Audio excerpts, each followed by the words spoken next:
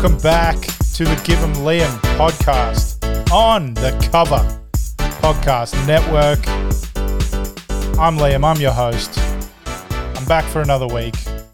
I know the posting schedule's been all over the place, but when you got a sick kid at home, it's just that's stuff people don't tell you about. Have kids.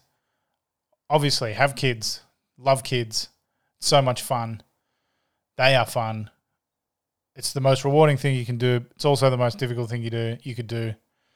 I've got a little boy. He's been sick, coughing, snotty, tired, grumpy, won't eat. And of course, he gave that to my partner. So, been daddy daycare, daddy night care, daddy morning care. I'm not complaining. I'm just saying it's tough. So that's why the posting schedule's been all over the place. I missed 2 interviews with guests. I've had to reschedule those, so I apologize. I feel like I'm constantly apologizing for not having a guest. But I know you come to listen to me anyway, so it's fine. Don't worry about it.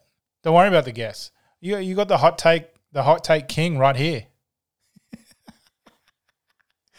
Lots of people shaking their heads in this room right now. Firstly, top of the show, thank you to thecover.com.au. Go there, subscribe to the newsletter, read some articles, listen to some other podcasts. Stuff goes up every day, sometimes more than one thing a day, which is pretty impressive for such a small outfit. Also, thank you to riverside.fm. If you're cruising on the web, hit the tile on our website if you want to start your own podcast or vodcast, vlog, live stream, Twitch, whatever. They can do all of that. All you need is Riverside and a webcam, which most laptops, computers have now anyway. I'm using my MacBook right now. So if you want to start one of those things that I just mentioned, head to our website, thecover.com.au, click on the Riverside tile, because we get a nice little kickback from that. Yeah. I'm not scared to plug riverside.fm right now. Right at the top of the show. We've obviously had a lot happen, and I'm going to be careful with the way that I sort of approach today, this podcast. But I think we should start firstly, Monaco Grand Prix over the weekend. F1 has become like just hugely popular over the last, well, I guess a few years. You know, the Netflix documentary has sort of expedited all of that. It's made it really popular. Everyone loves it. And it's cool, right? The glitz, the glamour. You know, there's so much money getting thrown around.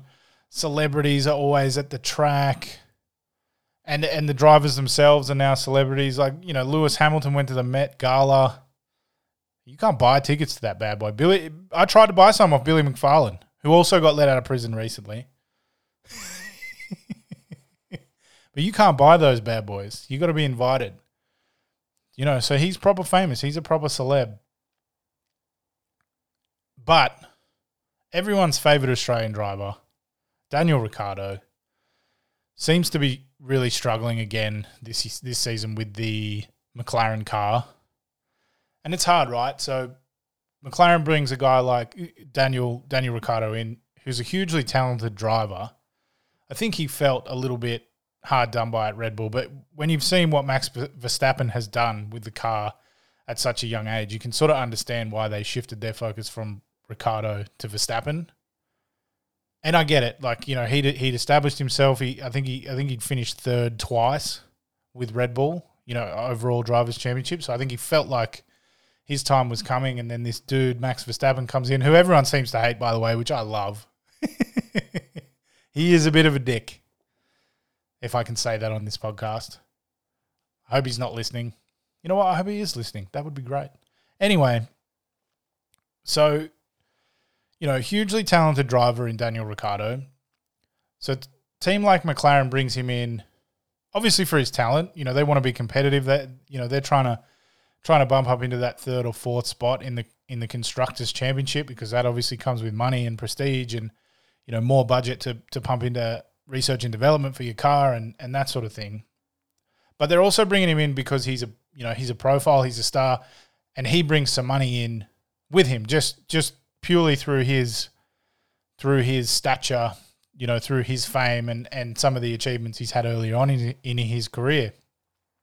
But now, really struggling in the car. Lando Norris clearly is faster. His car is clearly faster.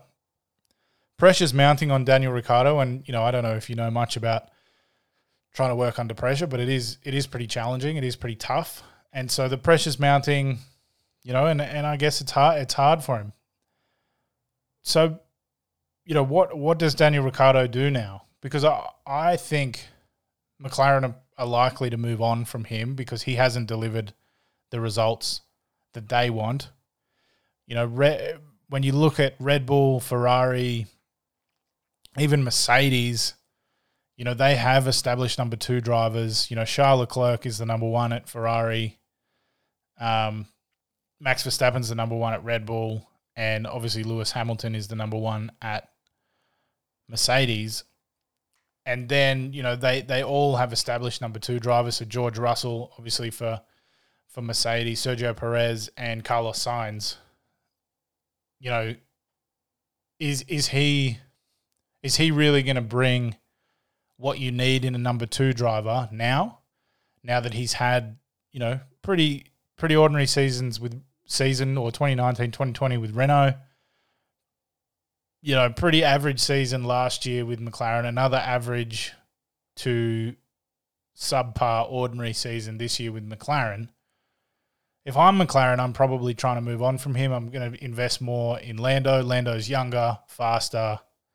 Obviously, the car suits his driving style better. I don't know. I'm not an engineer. I'm not an aerodynamicist.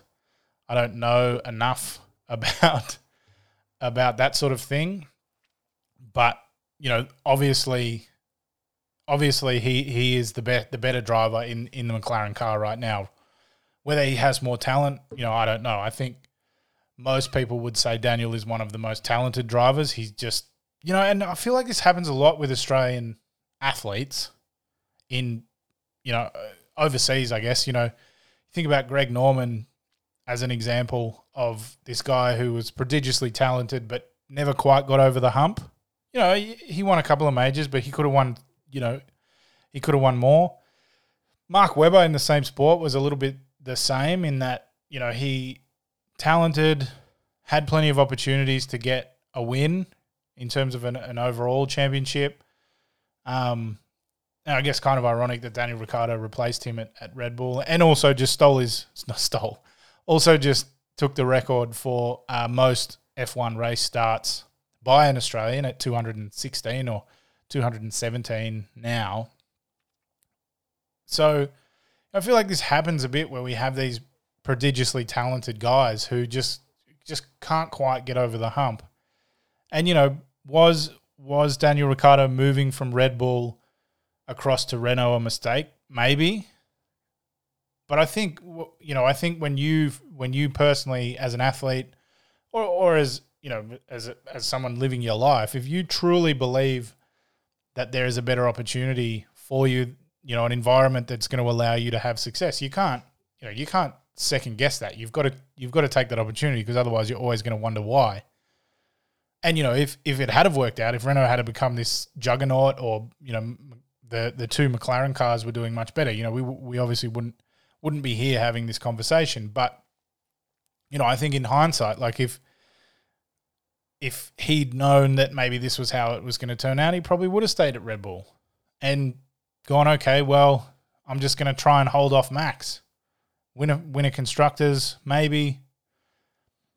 See what happens. But having said that, there's another guy, Oscar Piastri, down in Formula 2. He is another Australian guy, and he looks to be the next Australian F1 driver. From all accounts, really talented. Maybe someone like McLaren takes a flyer on him. Young driver, 2 young drivers, Lando, Piastri, let him get it. Maybe. I don't know. We've seen that happen in the past. Charles Leclerc with Ferrari, they took a flyer on him. He's obviously a very talented driver and is now, pushing for a championship himself. So maybe that is the way of the future is to invest in the young fearless driver versus the older statesman and have the vet who's maybe had some success early in his career as the number 2 driver. We are seeing that. We are literally seeing that play out with Leclerc and Sainz and Verstappen and Perez. And, maybe with Hamilton and Russell, maybe there's a bit of a change of the guard there. So it's going to be a really interesting back end of the year for Ricciardo. He's under contract for another year, but I wouldn't be surprised if results don't start coming or he doesn't start to become a bit more competitive if he's done. Yeah, done in the sport entirely. Like it's tough, but where does he go? As I said, those contending teams or those teams you would consider contenders, they all have established number 1s and 2s. Maybe if Lewis Hamilton does retire, that's a seat that Ricciardo could pick up for a year or two. Or does Valtteri Bottas go back? I don't know. I don't want to speculate. I have no inside knowledge. I'm a pleb when it comes to F1 news, but I don't see him wanting to go to a Haas, a team that is going to be perennially on the back of the grid. I just don't see him wanting to do that. And for those teams, what's the ROI for signing Ricciardo? Like, does he really have the same pool in terms of sponsors and that sort of thing that he used to have? I don't know. Food for thought, I guess. One thing I also want to do, I really want to shout out Chloe Dalton with her Female Athlete Project. An amazing podcast, an amazing Instagram page in particular. She's got a website, merch line, doing unreal things. If you don't know Chloe, go check her out. She, in her own right, is an incredible athlete, incredibly competent. That's a ridiculous thing to say. Accomplished, an incredibly accomplished athlete in her own right. And she put up a graphic. I'm not sure if it was created by her or if ABC Sport or someone put it up, but there was a graphic that she put up on her page, which sort of listed, all of the professional female sports in Australia or professional sports investing in women, and the average salary and the top salary, and then the investment that they're making in the sport. So AFLW should be commended, shouted out. They're investing about $25 million.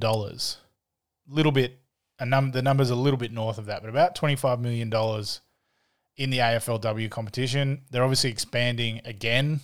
Swans and Port Adelaide are coming in.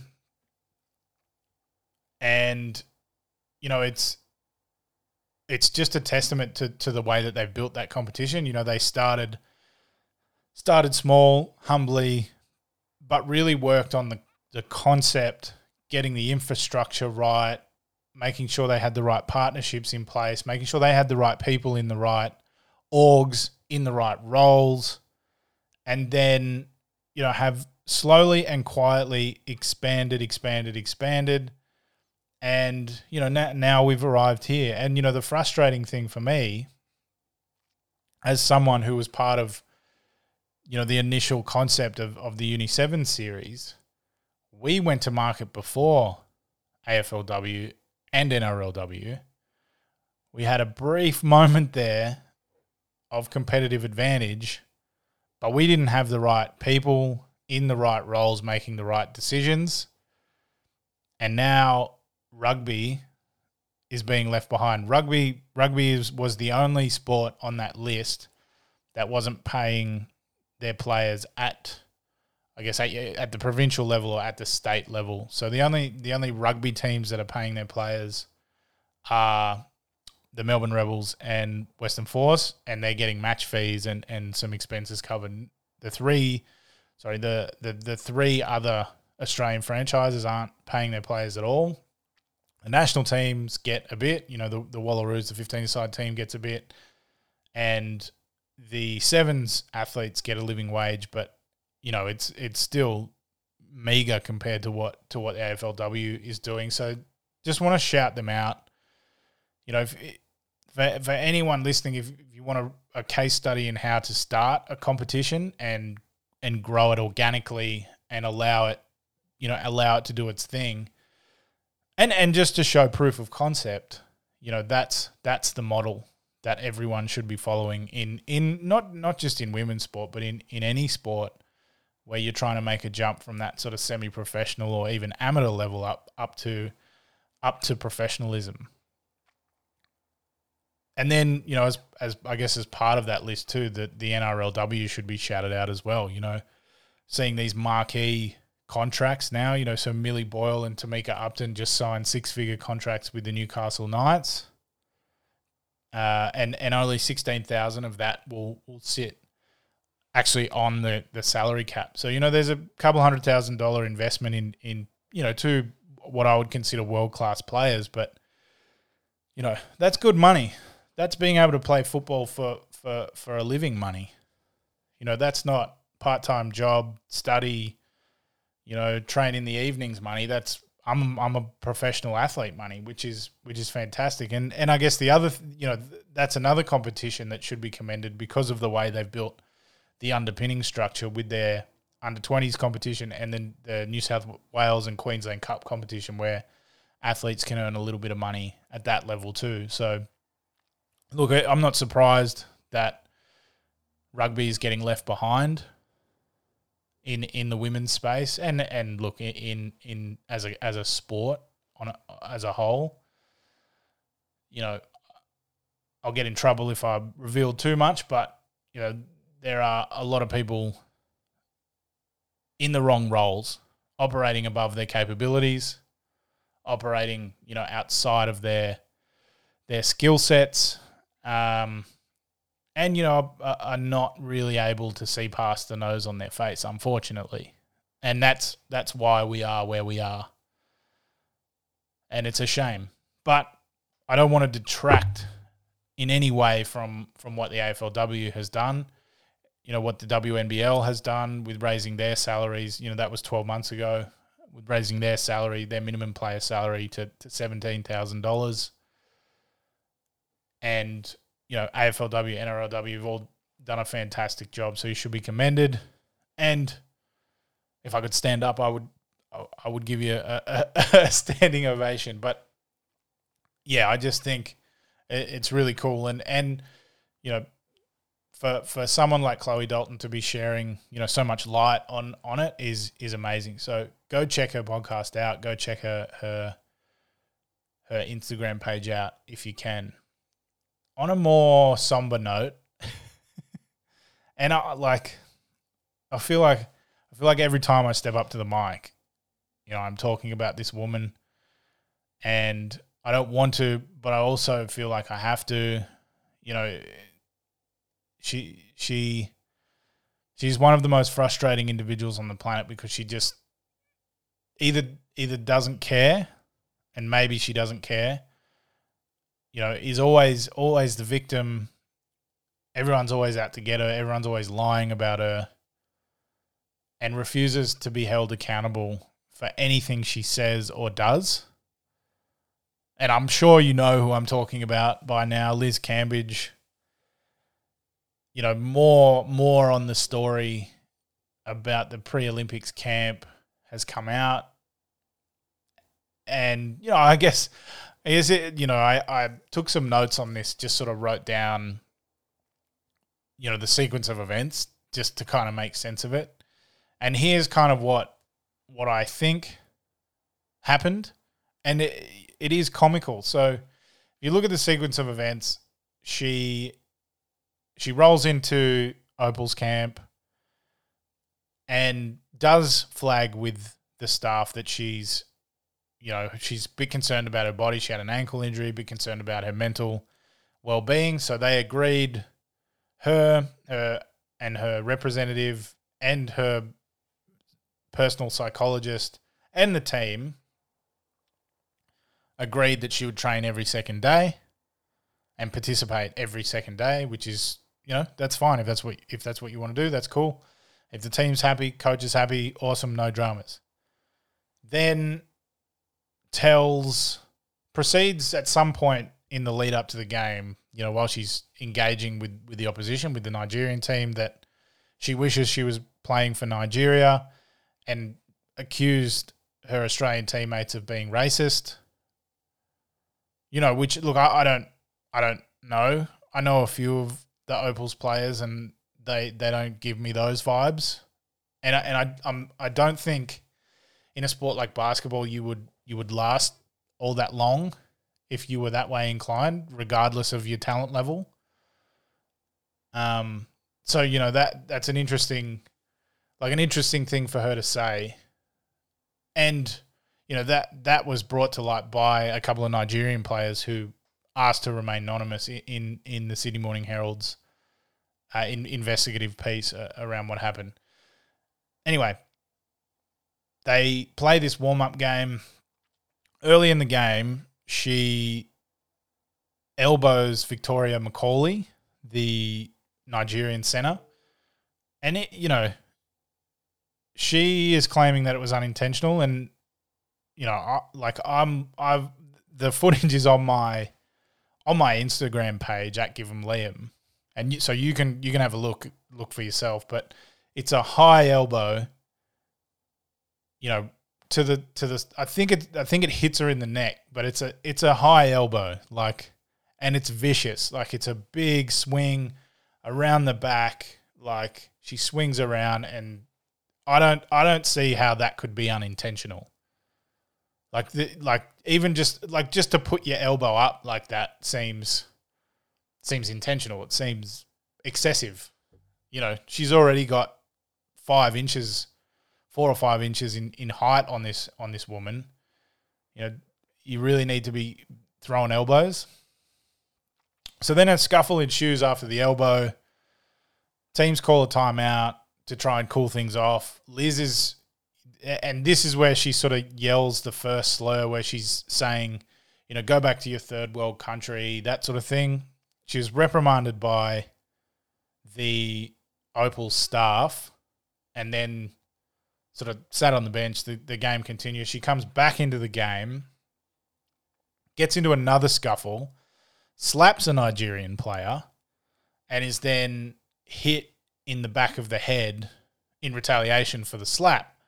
And that is where she uttered the monkeys phrase. So there's a couple of different versions, but it's all corroborated. So, control your monkey was one that was one term that was brought up. And, even her Opals teammates say, some of them said they didn't hear it, but, it was brought to their attention by the Nigerian players.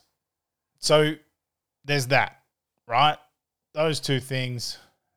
Then out of embarrassment, and I assume that the Australian team, the women, playing for the Opals were pretty shook. The Nigerians, I assume, were pretty shook by the whole thing. The game was called off before the end of the second quarter, before halftime, because this had just got completely out of hand. And so then, and I don't know what happens, behind the scenes then, but from what I've read from some people I've spoke to, she was, she said something to the effect of, I don't know why you guys are upset. I'm the one that got hit. So, again, really refusing to take any blame, to be held accountable, to accept any responsibility for what happened. She firmly believed that she was the victim in all of this. Then tries to apologise. The apology doesn't go well and quits and cites her mental health as the reason. And as I've spoken about a number of times, any time an athlete, a person brings mental health to the forefront, I think it can be a really positive thing. It can be a really positive conversation. But in this instance, people like Liz are the reason why it has such a stigma in sport still. So she's used it as a way to run away from a problem that she's caused.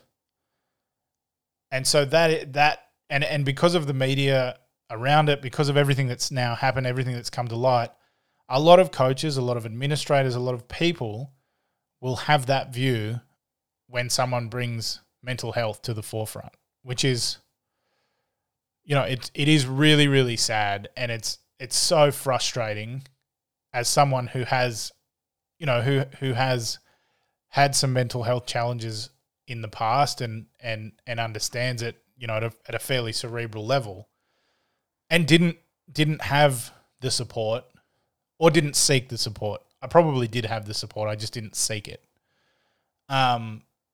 It's just really, it's really frustrating. It's really sad. Then,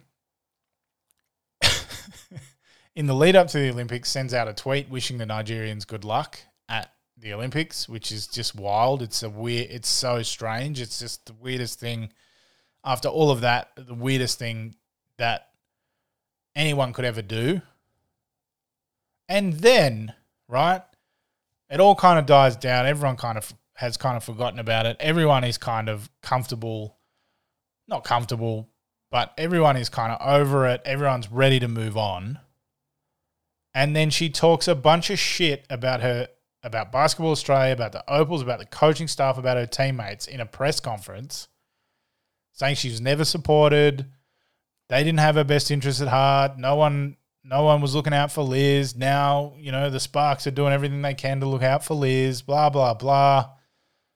And then wonders why that Jenna O'Hay and others retaliated. Like, it is ridiculous. Then she releases a statement, and I'm not going to read the statement because it's a fucking joke if you ask me, but basically flat out denies the words that she used, flat out claiming that the elbow was unintentional, and, really just washing her hands of the whole thing. It's just unbelievable. Unbelievable. And I guess it brings me to this question. Just because you're a good athlete, just because you're talented at something, does that mean you have to be a role model? Now, I don't know the answer to that question, and I would love to hear some thoughts on that. But I think you do have an obligation to at least be a good human being, right? You've been blessed with a talent that you work hard at, and the reward for doing that work and having that talent is you get paid well, you have celebrity status, and you're allowed some you're afforded some privileges that only a very small portion of the world are able to access, because you've got money, you've got fame, and you have a unique talent.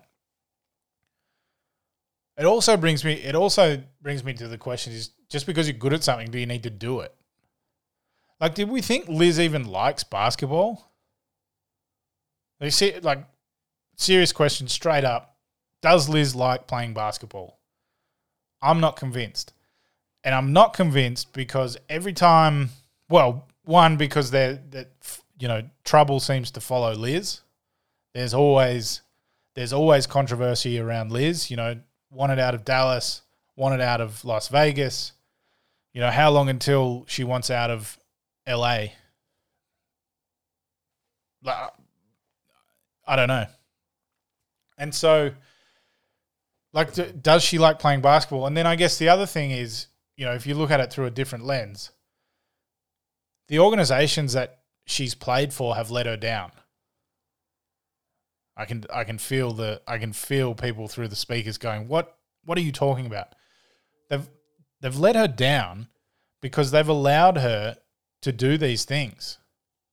They've allowed her to do whatever she wants and get away with it. So why would she do any different? Do you know what I mean? So she's always done whatever she wanted, and because she's this supremely talented athlete, arguably one of the best players in the world, teams have accommodated her nonsense. So she doesn't know any better. What what do you think about that?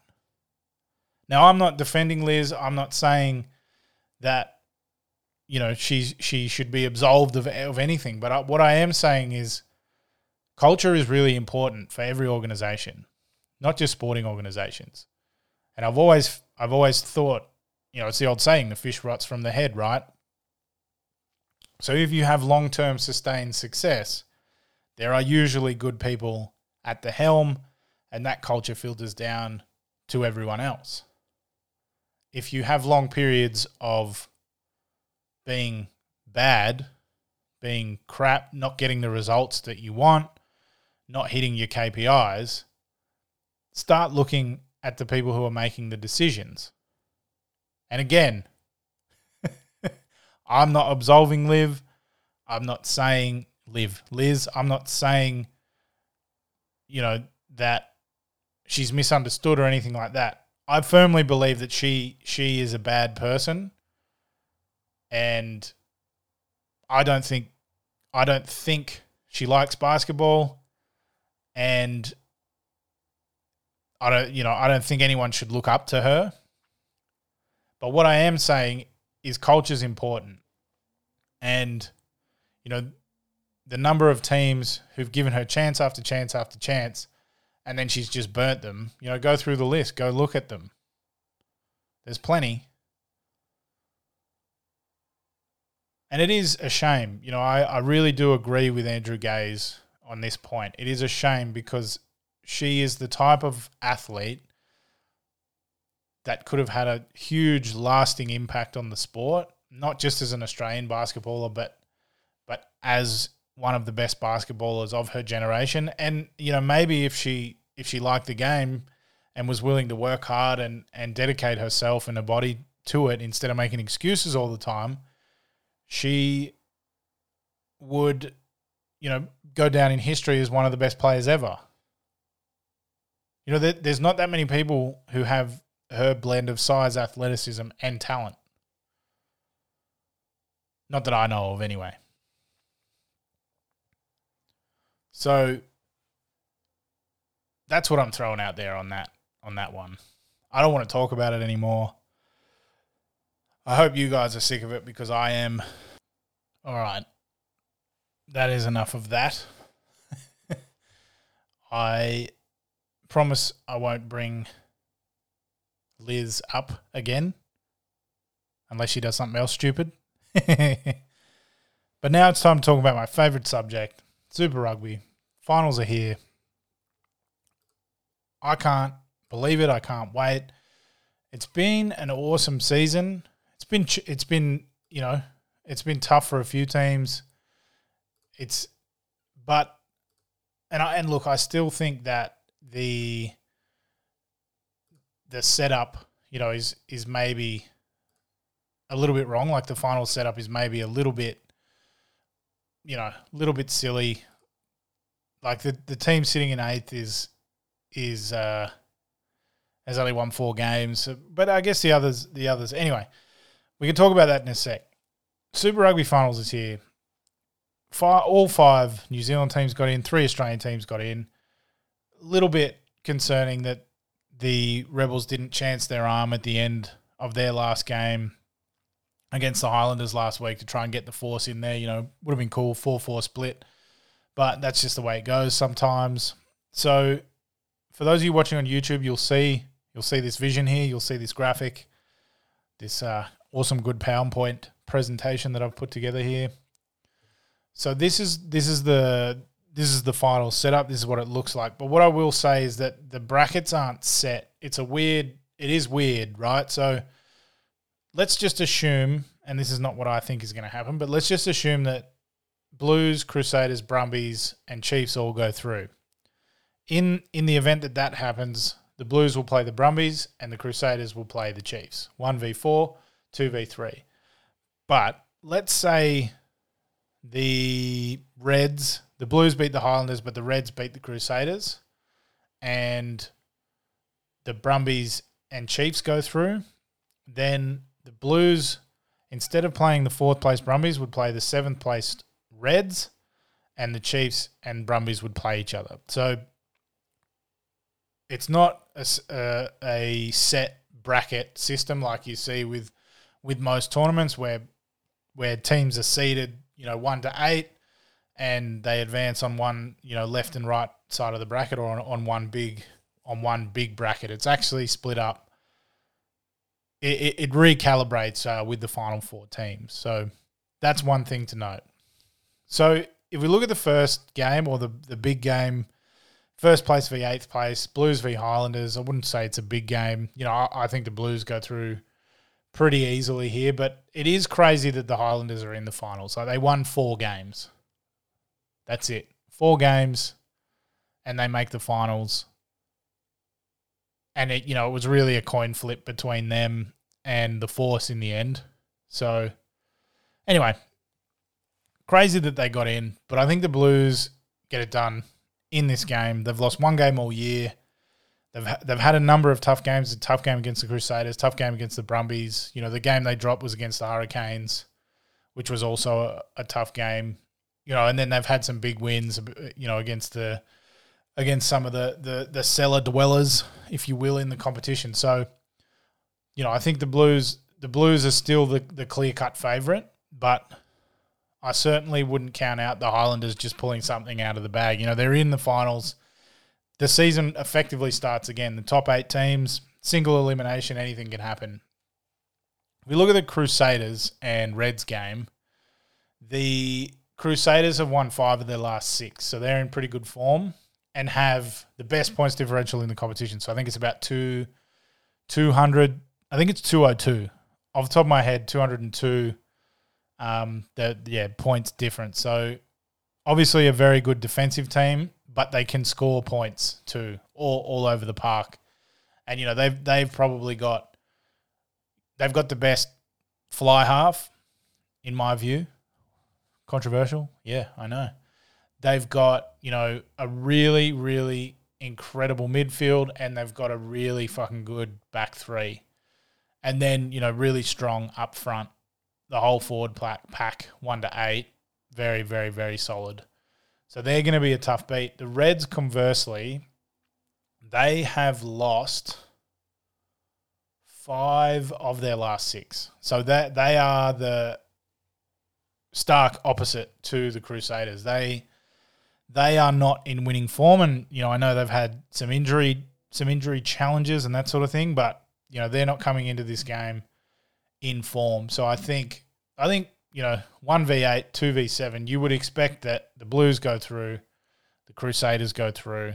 That's what I'm saying is going to happen. I think the Crusaders, I think it's a tight game. I think the Reds will get up for this one, but playing in Christchurch and trying to keep up with them, the reality is with the Crusaders, you have to be on your game. You have to play them perfectly.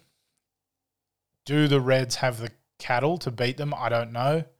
I hope so. But I think the Crusaders will go through. So let's lock in the Blues and the Crusaders. Come down to this next game, the Chiefs and the Waratahs. I think this is going to be the most compelling game, personally.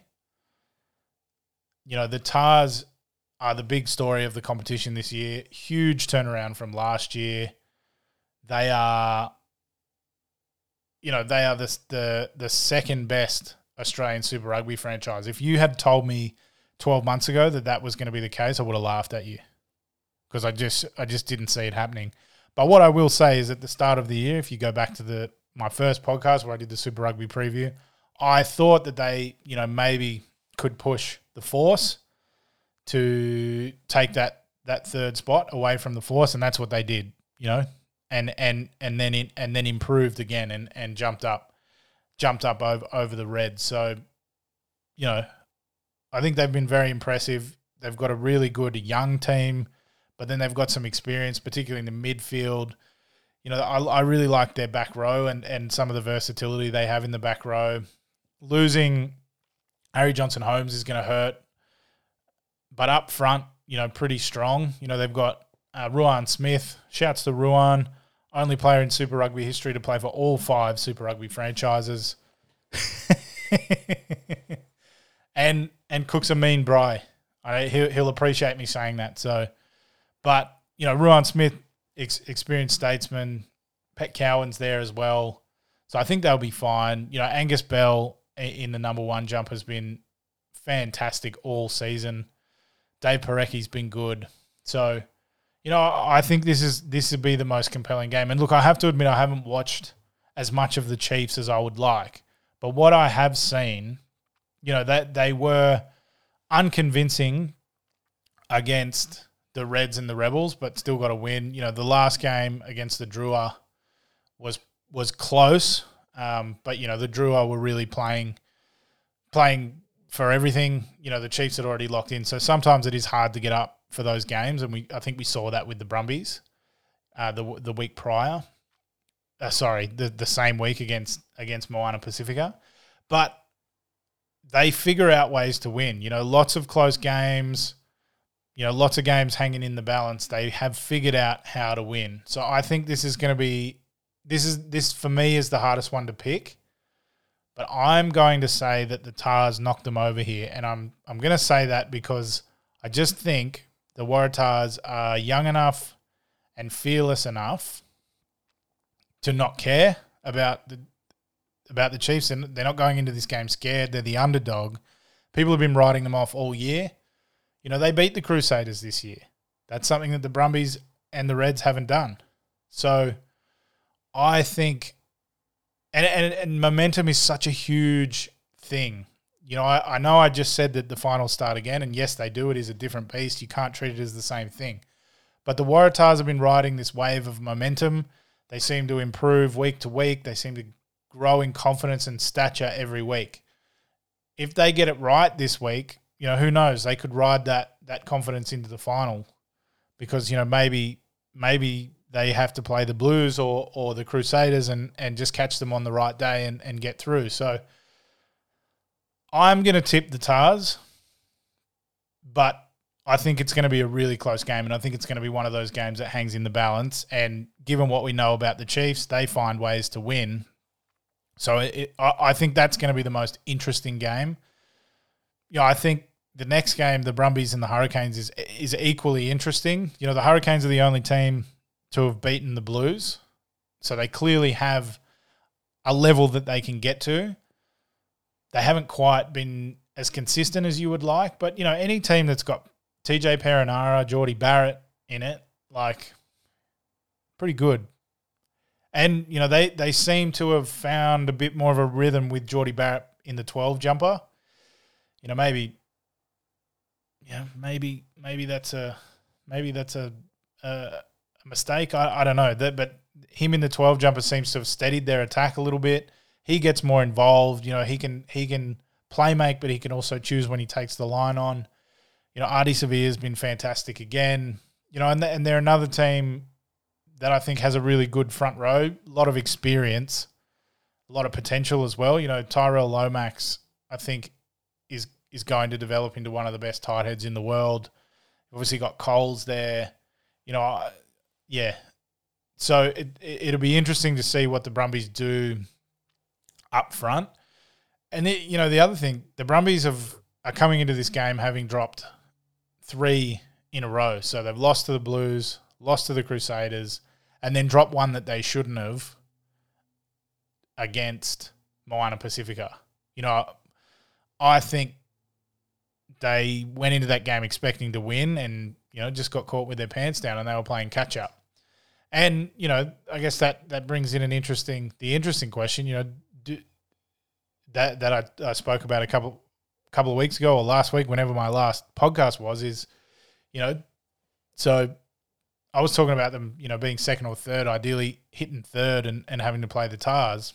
Now they've dropped to fourth and they've got to play the Hurricanes, who conversely are 3 on the trot, 3 wins on the trot, have some momentum coming into the finals. So, that it's going to be a tough game. And we saw last time that when the Brumbies played against the Hurricanes, the game the game hung in the balance until, pretty late. The Brumbies got some points late, which made the score seem a bit more one-sided than it was. But, it was really a game that was up for anyone until, maybe the 65, 70-minute mark. So, look, I'm going to tip the Brumbies. It's impossible for me to not back the Brumbies, so it's not going to be a surprise who I tip to win. Yeah, you heard it here first. The Brumbies, they're going to be Super Rugby Pacific champions. So this is how I think the finals picture will shake out. I think the Blues will play the Waratahs, so semi-finals. And I think the Crusaders will play the Brumbies, and that happens because of that recalibration. So first seed would play the 6th seed, and then the second seed plays the 4th seed. Now, I think the Brumbies are capable of beating the Crusaders. I think we saw that. We saw, even in a game where they made so many mistakes, they couldn't get anything right, they still figured out a way to manufacture opportunities. They just didn't finish those opportunities. If you go back and watch the last 20 minutes of that game, there were so many line breaks, so many opportunities. They just didn't get their support play right. They didn't finish their maul, which was, has traditionally been a weapon, usually really clinical. So I think they're capable of beating the Crusaders. Are they going to be able to do it in Christchurch? That's anyone's guess, because that's, if the final shakes out this way, that's where the game's going to be. So I don't know. It's going to be a really interesting game. And then, as I just said, the Blues and the Waratahs, anything could happen in that game. Like, literally anything could happen. The Waratahs could run out of puff and lose by 50 points. The Waratahs could also just ride that wave of momentum and beat them. How many teams have you seen dominate through the year, get to finals, tighten up, have a bad game, or have their one bad game for the year in finals, and then they're done? Happens a lot. Happens more than you think. But if we're playing the bracket game, like we do with the NCAA tournament every year, Blues are going through, Brumbies are going through. That's my tip. Blues v Brumbies final in Auckland at Eden Park. And in that game, the Brumbies come out victorious. They win by 2 points, 24-22. That's the tip. You heard it here first. I'll put this graphic up on my Instagram page because I think it's interesting and I'd like to hear other views. But, I think the Brumbies are going to turn it around. They're going to get this win this week against the Hurricanes, and they're going to do it convincingly, and then they're going to ride that wave into the finals. They've had their sputter, they've had their spurt. Now they're going to show us what they can do. They're going to get it right, and they're going to be the first Australian Super Rugby champion since 2011, 14. Sorry, I got excited. 2014. Long time between drinks. 8 years, 8 seasons.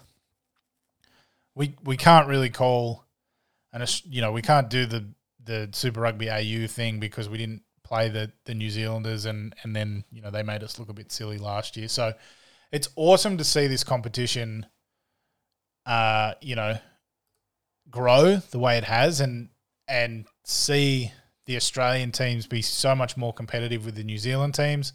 I really like the Drua. Like, I think it's going to be awesome having them in the competition long term. I think now that they've had a year, they've had some success, showed proof of concept, they'll be able to attract some big name players, who are some of the Fijian guys who are playing overseas, and they're going to bring, we've already seen it. They score long range tries, they throw offloads, they can play structured, but they play without structure, and it's thrilling. It's so much fun to watch. So we need to cultivate that because that's going to be our main selling point. And I think long term, that's the Drua's identity. They play that really up-tempo style. They keep the ball off the deck. They play quick. They don't kick a lot. They attack out of their own half. And that's the footy that everyone wants to see. And so, if they can be successful playing that way, I don't see why everyone else can't. I get frustrated sometimes. I watch what's going on up north, with English rugby, with French rugby, Irish rugby. They seem to play more expansive footy than we do. It's almost like the hemispheres have flipped, and we play 10-man footy, and they play the wide, expansive footy now. And you know why? Because all our good coaches are coaching over there. Liam, what are you talking about, Liam? Google it. Just go and Google it. Check out how many Australian and New Zealand coaches are coaching in the British, French, Irish, Scottish, Welsh system. Because it's a lot. It's a lot more than you think. So you heard it here first. Brumbies, Super Rugby Pacific Champions 2022. They're going to do it from 4th place. They're going to beat the Blues in the final by 2 points, 24-22 at Eden Park. And I won't hear any opinions that are different until after this weekend. You can't prove me wrong until after this weekend if the result doesn't go the Brumbies' way. But you heard it here first. I think that's it for this week. It's been a long week, tough week. Lots happened. But I'm really excited to rip in to some super footy this weekend. Probably just going to sit on my couch with my son, with my baby boy. We're just going to watch every game, start to finish, live. Because we don't have to get up at 2 a.m. anymore to watch the South African games, which is great. I miss South Africa, but also the early mornings, they used to kill me. So I'm going to do that. I'm probably going to watch the Raiders. Shouts to the Raiders. Little mini resurgence. I was ready to give up on them a couple of weeks ago when I had Locke on the show from the Fifth and Dribble podcast. So I'm glad there's a little mini resurgence there. Jamal Fogarty looks good. Shame about Jared Croker with another injury, but I think they're showing signs. There's plenty of season left to go. It's not like Super Rugby where you drop 4 games and you're out of it. There's a long season, plenty of opportunities to improve. So I think they're on the upward trajectory. Tough loss against the Eels on the weekend, but at least it was close. The boys stuck in, hung in, gave it their all. There was no fading at the end of the games, which is what we've seen. So that's good. So I'm going to do that. I'm going to eat some food. I'm going to have some barbecue. I'm going to troll some Kiwis on the internet when all their teams lose. And before I go, another shout out to Riverside.fm. Click on the tile on our website. Sign up for a subscription. Start your podcast. Maybe you'll be part of the Cover Podcast Network like I am, and like the Fifth and Dribble podcast, and like the Daily Dribble podcast. You're going to have a platform for your podcast, for all your content in one place, part of the network. But you got to get Riverside first. Get Riverside, become part of the Cover Podcast Network. I'm going to be back in a week. Lydia Williams is going to check back into the show again. I'm going to try and get myself sorted, get these guests happening for the back end of the podcast. The plan is to go right through to July, end of the international rugby season, at least short-term season. Maybe come back at the end of the year, but I promise I will have some guests soon. And I look forward to hearing from you all in the week after this. If you've got some more questions, send those through. Happy to answer questions. If you've got some ideas around guests, some people you'd like to see, I'm happy to entertain that. And if you've got something you want me to write about, let's do it. You got a story for us? I'll investigate it. I'll write it. See what happens. That's it for this week. I'll see you in a week's time.